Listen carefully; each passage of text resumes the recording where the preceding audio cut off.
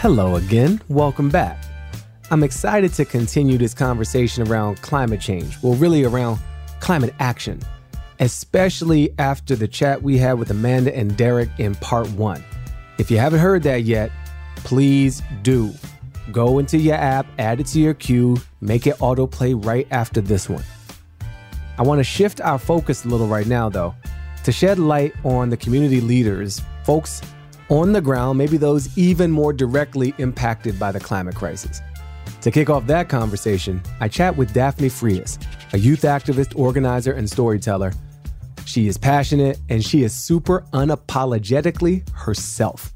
You'll hear it, especially when it comes to her work around climate action and how it affects the disabled and Latinx communities. Daphne drops major truth bombs you won't be able to miss. We'll then hear from Joe Dodds, president of Bushfire Survivors for Climate Action. Joe shares the harrowing experience of facing a brush fire that ripped through her small community in New South Wales, Australia. She's a prime example of how someone can turn a deeply painful life experience into a catalyst for change.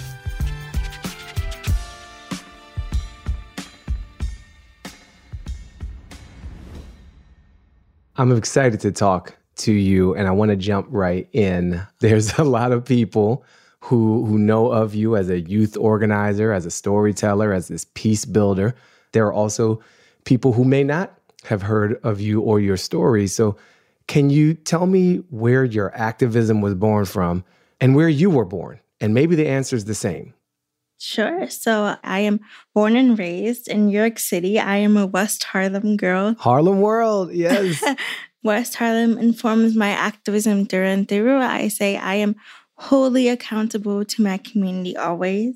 My work is also informed by the various communities I intersect. So I am disabled. I was diagnosed with cerebral palsy when I was 3 years old. So I use a wheelchair to ambulate and roll around and zoom around, like I like to say. Every time I think about the way that I live my life, I think about like that song, like they see me rolling, they hate it. That's my life motto. Like everybody out here on 2 legs, that's overrated, guys. I'm out here on wheels doing my thing. Daphne, you got me rolling. All right, so I'm with you on the wheels. So growing up, I was raised by my mom in a very disability positive community, but sort of inherently the Hispanic Latinx community and most communities of color have a very negative outlook on the idea of disability. And I was sort of constantly facing sort of this intergenerational push and pull where my mom raised me to be wholly proud of my disability and who I am and what my body allows me to do. But my grandparents and other elders within my community were trying to keep me sort of in this little bubble of safety. I don't really vibe with that bubble. So really my work is informed by changing the status quo of what disability looks like, creating positive disability representation, helping folks realize that disability is not a death sentence. Disability is a superpower, and that disability doesn't need to become more palatable in society for it to be accepted. Disability should be accepted just as it is because we are amazing and capable and special. So you are changing some of that image, that representation that you just talked about. And I think in one place in particular, when it comes to through the lens of the climate crisis, which itself is often communicated as a bit of a death sentence. Yeah. So I wonder for you, are you seeing more representation of the disabled community, of the Latinx community in these global and national debates and policy discussions around climate change? Unfortunately, no, but every day I am working to change that status quo. My whole life, I was experiencing the idea of environmental racism. And for those who are unfamiliar with that term, it's how the infrastructure around you is contributing negatively to the way that you experience the climate crisis and how the built environment and those polluting structures combined with your race contributes negatively to sort of a disenfranchised climate experience. So in West Harlem, I live near a major bus depot, a highway, a sewage treatment plant. All of these things are great polluters to your environment. And Black and Brown people are 3 times as more likely to already experience high rates of asthma, heart disease, and diabetes. So adding polluted air to that mix is definitely not something that we need to be experiencing.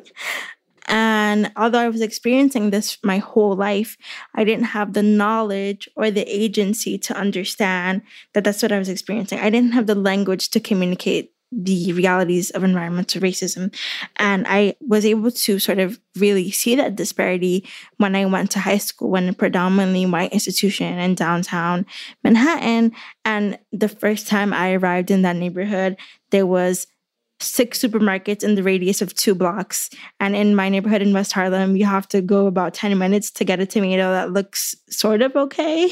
Yeah, like a tomato you want to eat. Exactly. And I was like, wait, the way that I'm living is not the way that everyone is living. And it was a huge wake-up call.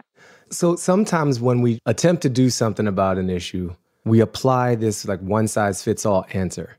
And we fail to account for some of the nuances and some of the different impacts of those decisions. So when I'm thinking about climate, I'm thinking about some of these sustainability issues, pollution-related issues. I just remember how excited people got to ban plastic straws. Oh my God, don't get me started. We couldn't get Congress to like take carbon regulation seriously. But damn it, we're going to shame you over these straws and we're going to make it impossible to find these straws. But you have another experience with these now shamed devices that I believe you called something of a lifeline for members of your community. Tell me about how we need to bring a bit more nuance and consideration as we're trying to care for all the communities on this planet. Yeah. So sometime 15 years ago, an environmental photographer took a picture of this turtle with plastic straws in its snout, and the whole world was enraged immediately. For so long, we have been trying to get people to act on the climate. And then we started banning little plastic straws because fossil fuels, those are totally fine. But the straws, no, that's where the real problem, the climate crisis is coming from. And I think the problem that comes with this is disabled folks, myself included, depend on plastic straws, depend on single-use plastic medical devices to survive. Those who have limited mobility, those who have a limited range of motion, sometimes for them, a straw is the only way that they're able to access nutrients and feed themselves and exist as a human being. And now in 2022, instead of being able to have something as simple as a straw to be your lifeline, you're getting glaring looks from waiters at restaurants when that anger belongs with the fossil fuel executives, because I didn't create the climate crisis. You didn't create the climate crisis. And that straw didn't create the climate crisis. The people who have been systematically, over time, pumping carbon and fossil fuels into our environment, that is why we're here. The systematic oppressive systems that led to the climate crisis, that is why we're here. And I think not only is it harmful to ban plastic straws because it scapegoats a community, it's also harmful because it creates a distraction of where the dialogue needs to be going. And that's exactly what the fossil fuel industry wants to be happening. They want you to look at the straws instead of looking at them because they're the ones really responsible. So we need to really shift the narrative from these lifelines, these actual tools for equality and sustainability, and actually ask ourselves who was most responsible for the climate crisis. Thank you, Daphne. That was some knowledge that is new to me, and I love your perspective on that. I want your perspective on this other thing. You are a young person, and I'm curious, how does the message, this fatalistic message around the climate crisis, strike you? How do you feel when the overriding message is, we're out of time? Yeah, and I want to be incredibly transparent and say that I experience a lot of climate anxiety, anxiety around this sort of ever-present ticking clock that we have in the back of our minds. And I want to give agency to that because I think people assume that climate activists are always optimistic because we're fighting to save the planet. And I think it's actually the opposite. We're fighting to save the planet because 9 times out of 10, I'm having an emotional breakdown about the state of our earth. And I want people to know that who are listening, if you're also feeling that climate anxiety, you are completely valid. But for me, I caution this fatalistic notion of where we're heading with our planet, the concept of climate doomism, where it's like we have to do everything or there is nothing. This end all be all scenario. And that is not the reality of how we solve the climate crisis. The climate crisis needs adaptation and gradual resilience in order to get solved. Yeah, you're scared. I'm scared. But instead of using that fear to hide under a rock, I'm going to do whatever I can to make sure that incredibly scary outcome doesn't happen. Do you have examples of new messages, stories, or approaches that you've seen break through? What's working? I believe that storytelling is one of the biggest components that we have to creating any sort of change. Words are the building blocks of revolutions. Words can make anything happen. Giving stories and agency to those who are experiencing the effects of the climate crisis right now is some of the most effective methods I've seen, because I think it's really easy to say the climate crisis is a thing and I understand it exists, but it doesn't personally affect me right now. So how do I even feel compelled to do something about it? And the truth is, whilst many populations might not be feeling the effects of the climate crisis right now, you will at some point. The climate crisis is the greatest equalizer we have on this planet in terms of even wealthy populations. At the end of the day, the fire is going to burn your money. The fire doesn't care about all your dollar bills. It doesn't matter how much money you have. And, we're not Jeff Bezos or Elon Musk to quickly run off to space and go to Mars. Like, that's not happening for us. So I think by sharing personal anecdotes and stories, I think that has been incredibly important in saying these are real human people who right now in 2022, we are feeling the floods, we are feeling the fires. It's not something that's happening in 2 years, 5 years, 10 years. It's happening right now. I also think social media is one of the greatest tools for education, because I think there's a huge gap in people understanding that the climate crisis didn't just come from carbon emissions and everybody getting cars over the last 50 years and people using too much hairspray. It came from systematic systems of oppression and how our capitalist society sort of prioritizes growth in economy and using extractive materials to become wealthy over the health of our planet. So it's something that has been coming over time. And by sharing knowledge and stories and putting the people who should be accountable on platforms where we can all share and be knowledgeable to is most important. You get my attention with this word accountable. And there's something I've anecdotally noticed about Gen Z folk. Y'all seem to have a higher bar when it comes to workplaces and who you will offer up your labor to or not, when it comes to product purchases and brand alignment.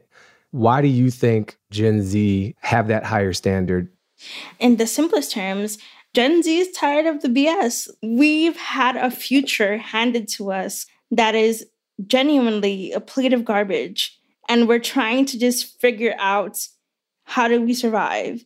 We have grown up in a generation that has not known a life without school shootings.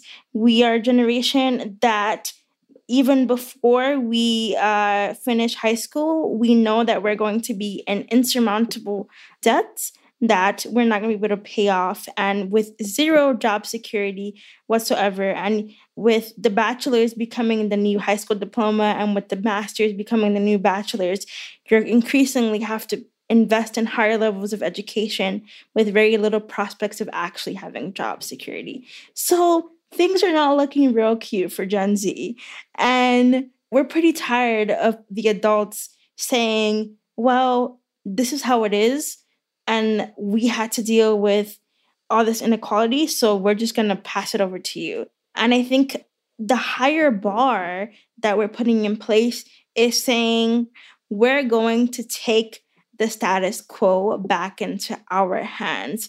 Maybe it's time to have conversations with new people, with new voices that actually reflect the diversity, the inclusiveness, the welcoming nature, the global nature of Gen Z, instead of the same men who've been in power since they were in diapers because of nepotism and intergenerational wealth.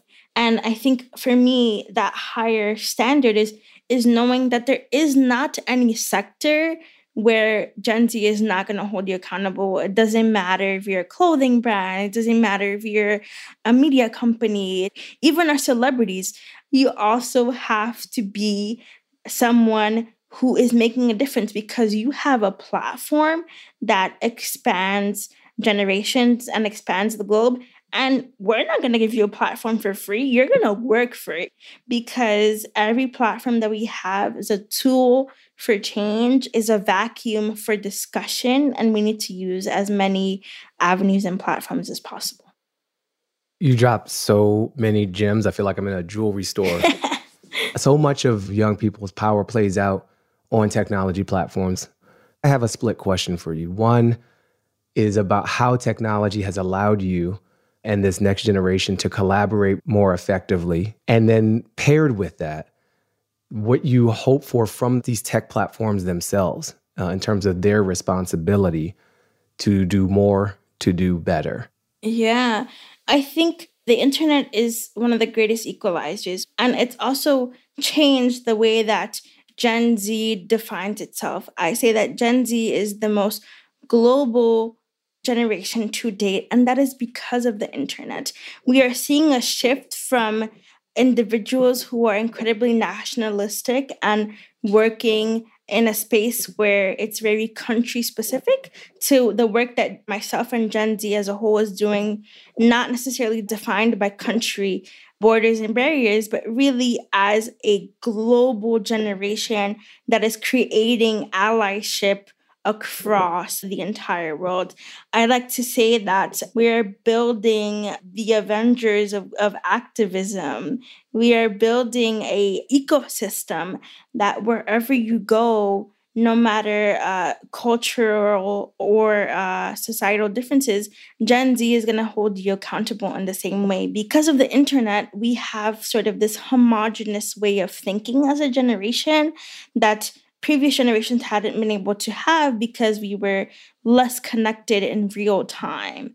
To answer the second part of that question, how are we holding social media platforms accountable? Platforms like Instagram, platforms like Twitter are inherently inaccessible to individuals with varying disabilities, whether it be visual impairments, hearing impairments, those of the deaf and hard of hearing community. In a platform like Instagram, which is all visual and graphic based, how do we allow blind people to utilize Instagram? How do we allow people who are deaf to hear our voices on stories? And Instagram actually has a feature called alt text, which allows you to put a caption describing the image of your photo. However, that's hidden in the advanced settings on posts. It's not a front and center feature. And I'm pushing for platforms like Twitter and Instagram to change that. And then also simultaneously, how do we hold our social media executives accountable in the way that they have sort of allowed for disinformation to be spread across those social media profiles? So sort of letting Gen Z inundate those platforms with truth, with the power of stories, with the power of community to help combat all of the sort of crazy misinformation that is being spread on those platforms. What's the one thing you want someone hearing this to take away from your work?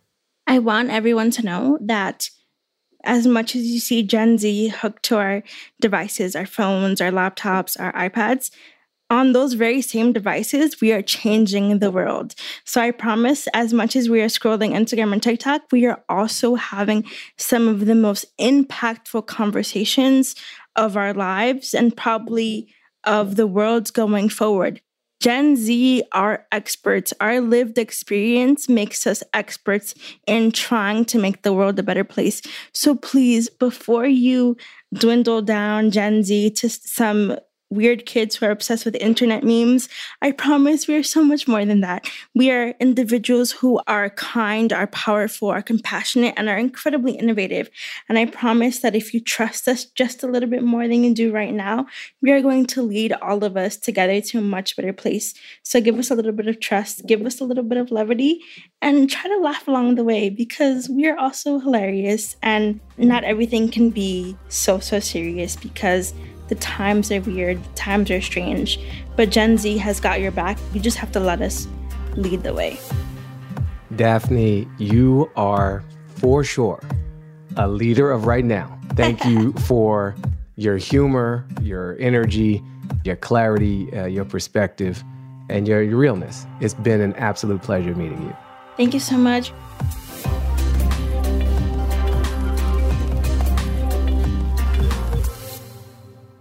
You're listening to a podcast called Force Multiplier, Action Meets Impact. Now, I'm sure you've grown to expect ads baked into your podcast, but we're going to do something a little different. To walk the walk, we've donated our ad space to the organizations that need it most, organizations directly tackling today's greatest challenges. Be right back. This is the world we believe in, a world full of hope and joy and celebration. A world where everyone has access to clean and safe water. You can help create that world. When you give to Charity Water, 100% of your donation funds clean water projects, thanks to a generous group of donors who cover our operating costs. We have completely separate bank accounts for overhead and water, and we prove every project we fund with photos and GPS coordinates. All of our projects are completed by local partners who are experts in clean water, sanitation, and hygiene. As a member of our monthly giving community, this spring, you'll join nearly 50,000 people around the world who are on a mission to end the water crisis. Since 2015, this passionate and dedicated community has helped nearly 500,000 people in 17 countries gain access to clean water. With your support, we can work even faster and reach even more people. Join us today. Hey, I'm still Baratunde, your host for Force Multiplier, but I'm checking in with you with a little different energy because if you're listening, you like the show. And if you like the show, you might like my other show, How to Citizen, where we take citizen as a verb and find out from people practicing the ways we can shape our community by showing up, investing in relationships, understanding power, and valuing our collective selves. Check it out at howtocitizen.com or wherever you get your podcast.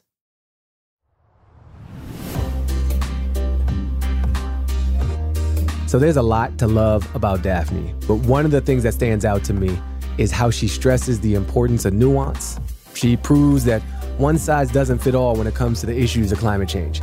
Hers is an important message and a perspective we all got to be more aware of.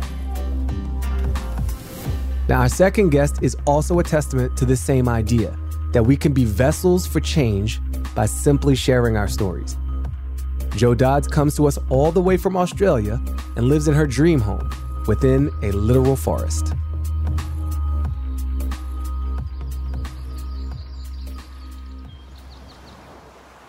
It's a pristine environment where we have some of the best beaches in the world.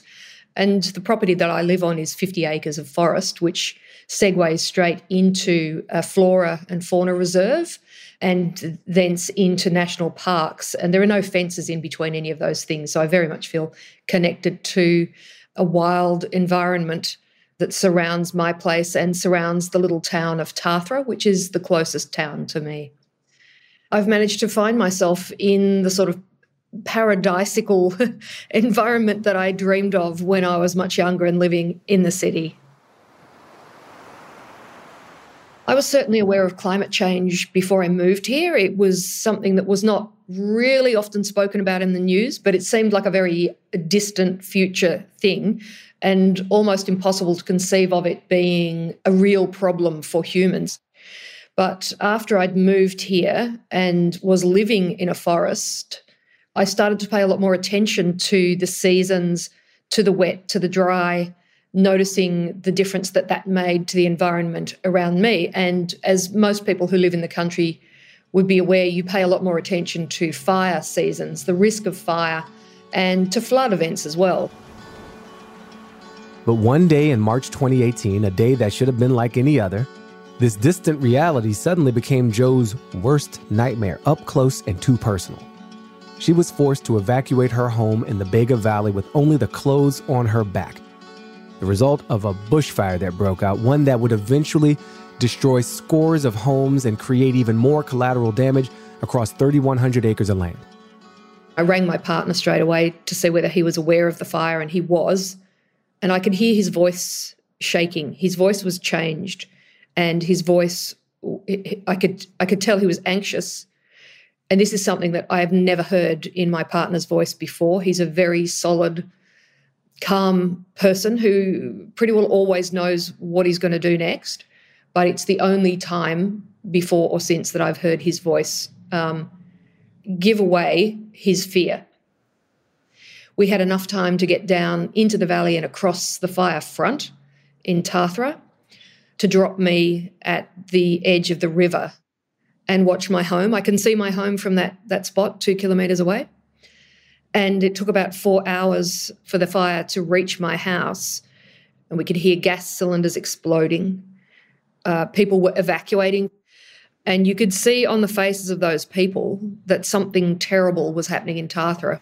I remember distinctly seeing a convoy of four-wheel drives pulling boats on trailers, and there were so many people packed inside the cars that they were sort of pressed up against the windows like sardines. And in the boats, the open boats, there were people and children standing while they were being towed. And I remember kind of lifting my arm up and waving to acknowledge, and nobody responded at all.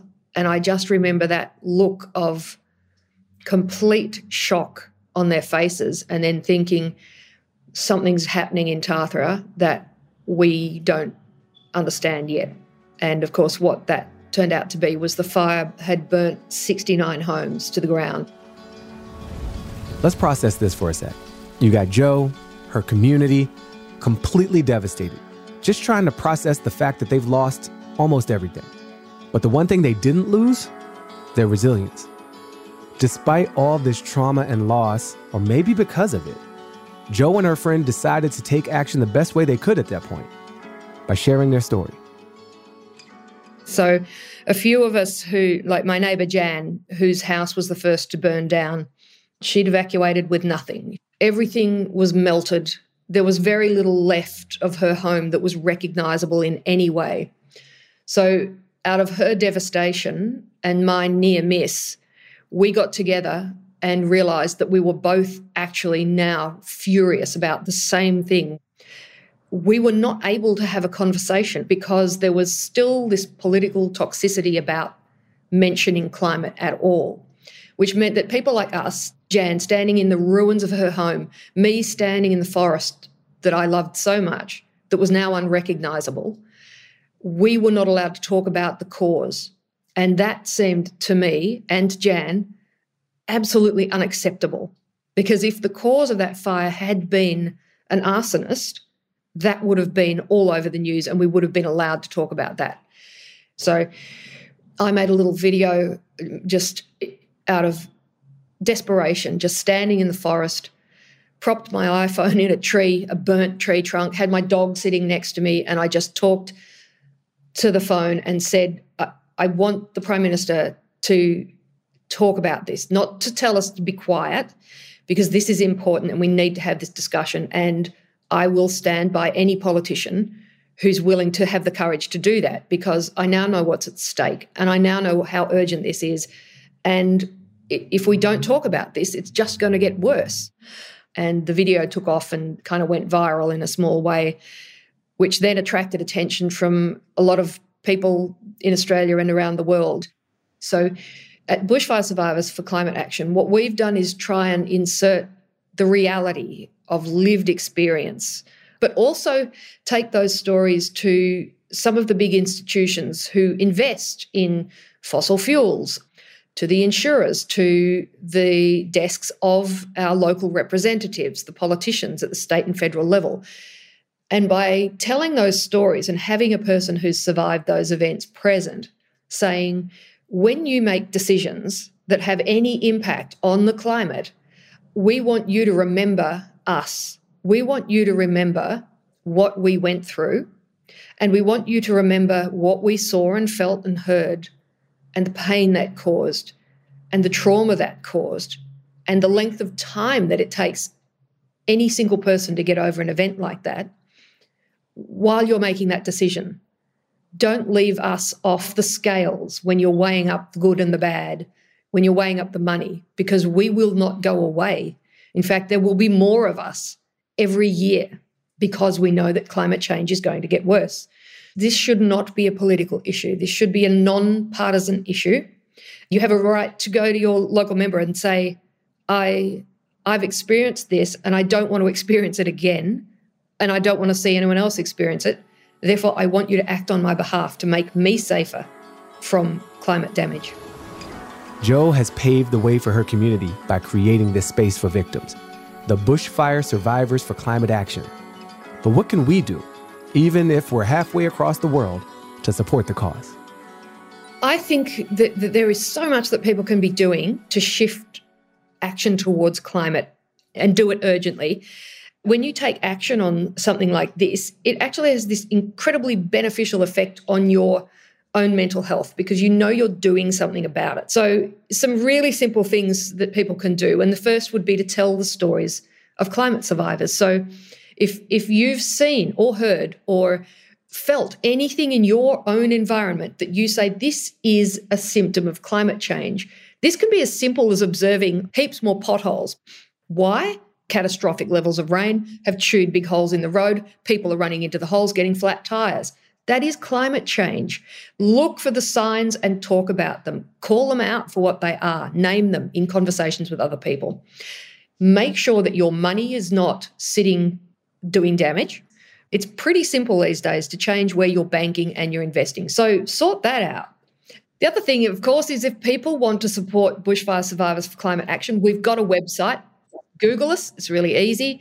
You can join as a supporter. You don't need to have had direct impact of fire to support us and support the work that we're doing on raising this conversation. So it's a pretty easy thing to do. We welcome all comers, and we've got a few people from around the globe now joining us, and nothing could make me more thrilled than us becoming an international rather than just an Australian organisation. So welcome to anyone who wants to do that. I am definitely feeling inspired and humbled after hearing from Daphne and Jo. And it's not just because their stories are high impact. It's also because they make me realize we have the power to influence change right where we are, exactly as we are. Even though most folks come with the right intention, it's really up to us to voice and say, yo, I'm gonna make some adjustments. I'm gonna tweak this even a little bit because there are a few things in this plan that won't work for me and mine. And like Jo, sometimes sharing your truth is all that's needed for the world to start taking notice. These two stories are so different, but they're also equally powerful in the ability to raise awareness of the same issue in a relatable and emotional way.